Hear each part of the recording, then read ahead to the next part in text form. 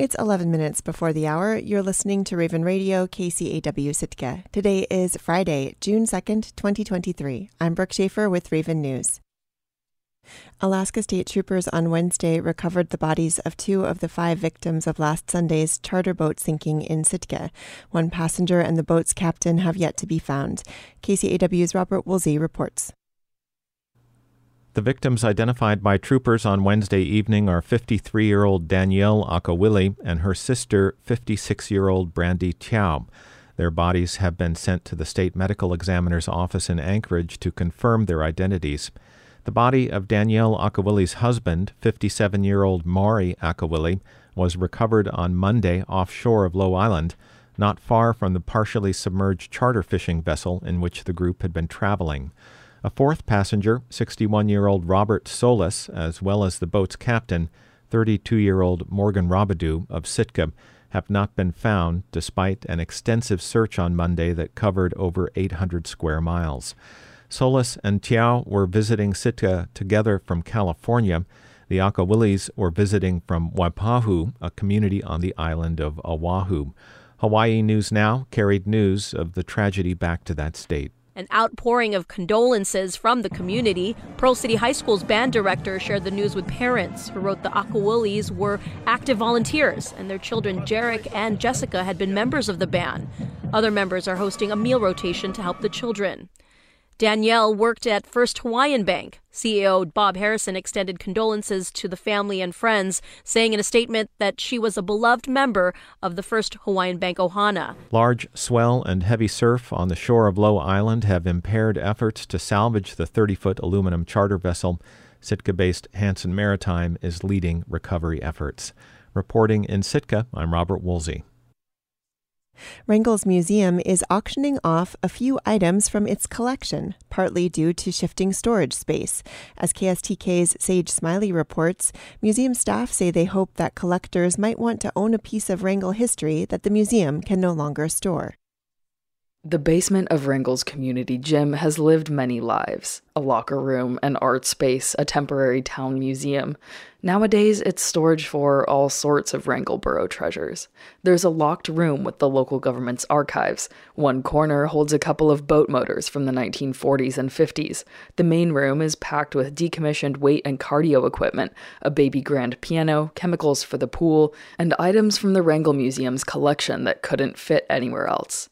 Parks and Rec Director Lucy Malene Robinson is trying to clean up the jumble. This was a space that was essentially a catch-all, and just we were dumping everything that was no longer being used in this space. After being Wrangell's recreation coordinator for 5 years, Robinson moved into the director position earlier this year. When I first started this project and wanted to really dig into this project, I thought, well, I better call Cindy. Cindy Crary is the director of the Nolan Center, which hosts Wrangell's museum in addition to the movie theater, gift shop, and a multi-purpose event space. Because these are things that I don't know about, and I certainly don't want to put up for surplus if they should be in a museum somewhere, or if there is some sort of system that they need to go through. Over the last month or so, Crary and the museum's collections manager have worked to catalog and make decisions about what items from the old gym's basement the museum can realistically keep. It's really important that we consider who donated the item and just make sure that we've checked and rechecked, to make sure that we don't want to get rid of something that is of great value to somebody. She says that decision is multifaceted.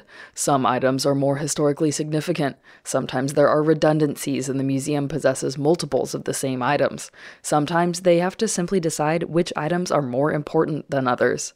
Tyler Eagle is the collections manager for the Wrangell Museum. You do have to come at things with kind of an objective, almost cynical eye. You can't get too terribly attached because you do have to make some decisions. Almost 50 items are being auctioned off on the borough's public surplus site, including the 2 old boat motors, a grocery scale, book presses, murals from the Wrangell Institute, chairs, and a foghorn. Crary says that's not many compared to what the Nolan Center is keeping. We're trying to make room, find some spots in the gallery where things are appropriate, like, for instance, there were some lanterns from the that used to be hanging at the Wrangell Institute. And so we decided to retrieve those, and we're going to add them to the gallery in our Institute section. Eagle, the collections manager, says he hopes local or regional collectors will see the value in taking on pieces of Wrangell history that are up for auction. Ultimately, disposing of the object is kind of, complete last resort there. We're looking into possibly getting these in the hands of private collectors. Even when the auction ends, Eagle says he hopes to try and rehome items rather than getting rid of them altogether. If these things, don't sell, I think we kind of want to get them into the hands of, real people rather than the dumpster. Although Wrangell Museum collection items might be leaving the basement of the old gym, it's not without its own history. The building has been central to Wrangell since the early 1950s.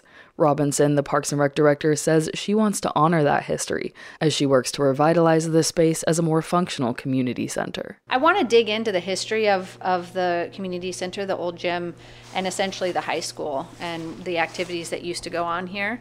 My dream is to dedicate this gym to athletes past, present, and future. The Wrangell Museum is slowly adding items to the borough's public surplus site. Some of the first items are set to close to bidding as early as June 7th.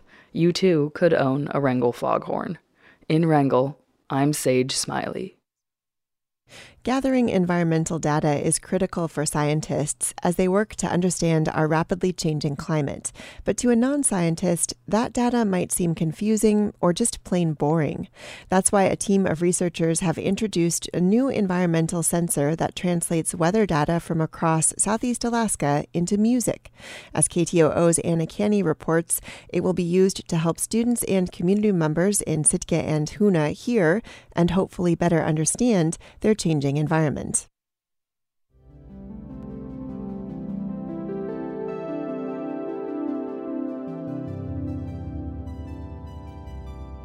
This is the sound of a sunny afternoon. The heat of the day crescendos, and as the sun sets, the air becomes damp.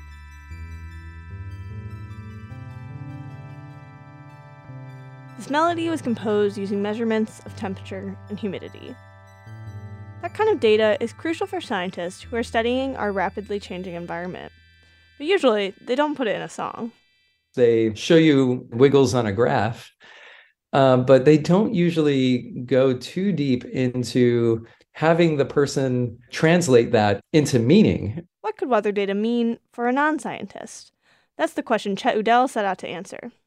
How do you get those people to empathize with environmental data? Udell designs environmental sensors with his lab at the University of Oregon. He's also a composer. The Weather Chimes sensor is a new instrument that combines those interests. It's an environmental sensor that translates weather data into music. Many people already do that in their backyards. That's where Udell found his inspiration. The wind chime is a really interesting translation of unseen environmental phenomenon. It's giving me information that, could be useful if I'm curious about how windy it is outside anyways. And it also is aesthetically pleasing. Weather Chimes builds on that basic concept. The device is essentially a small plastic box that houses sensors to gather data on things like light, temperature, humidity, and soil moisture. You stick it outside, and it takes measurements all day. Then it uses Wi-Fi to send that data to a computer program where a person can assign weather phenomenon to different keys, scales, and instruments, like a marimba. So that's the humidity. By listening to those musical translations, you can start to hear weather patterns. Around sunrise, there's a symphony of the world warming up and drying out. And throughout the day, there are melodies and counter-melodies. There's this thing in composition. Beethoven uses this a lot. Bach uses this a lot called contrary motion, or like when one voice goes in one direction, another voice goes in a different direction.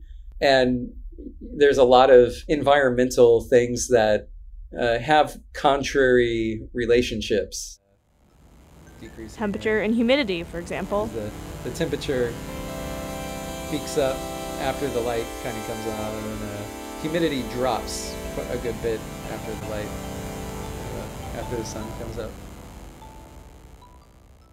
So patterns that occur naturally are some of the same patterns that composers like to use when making music. By putting certain things together that are related that way, you can actually take advantage of traditional mechanisms that people have invented to make music sound good. And through making music, weather chimes could also help people to think more deeply and personally about the weather. When there's a particularly rainy period, is that good news or bad news? The hope is that students can ponder questions like that through music.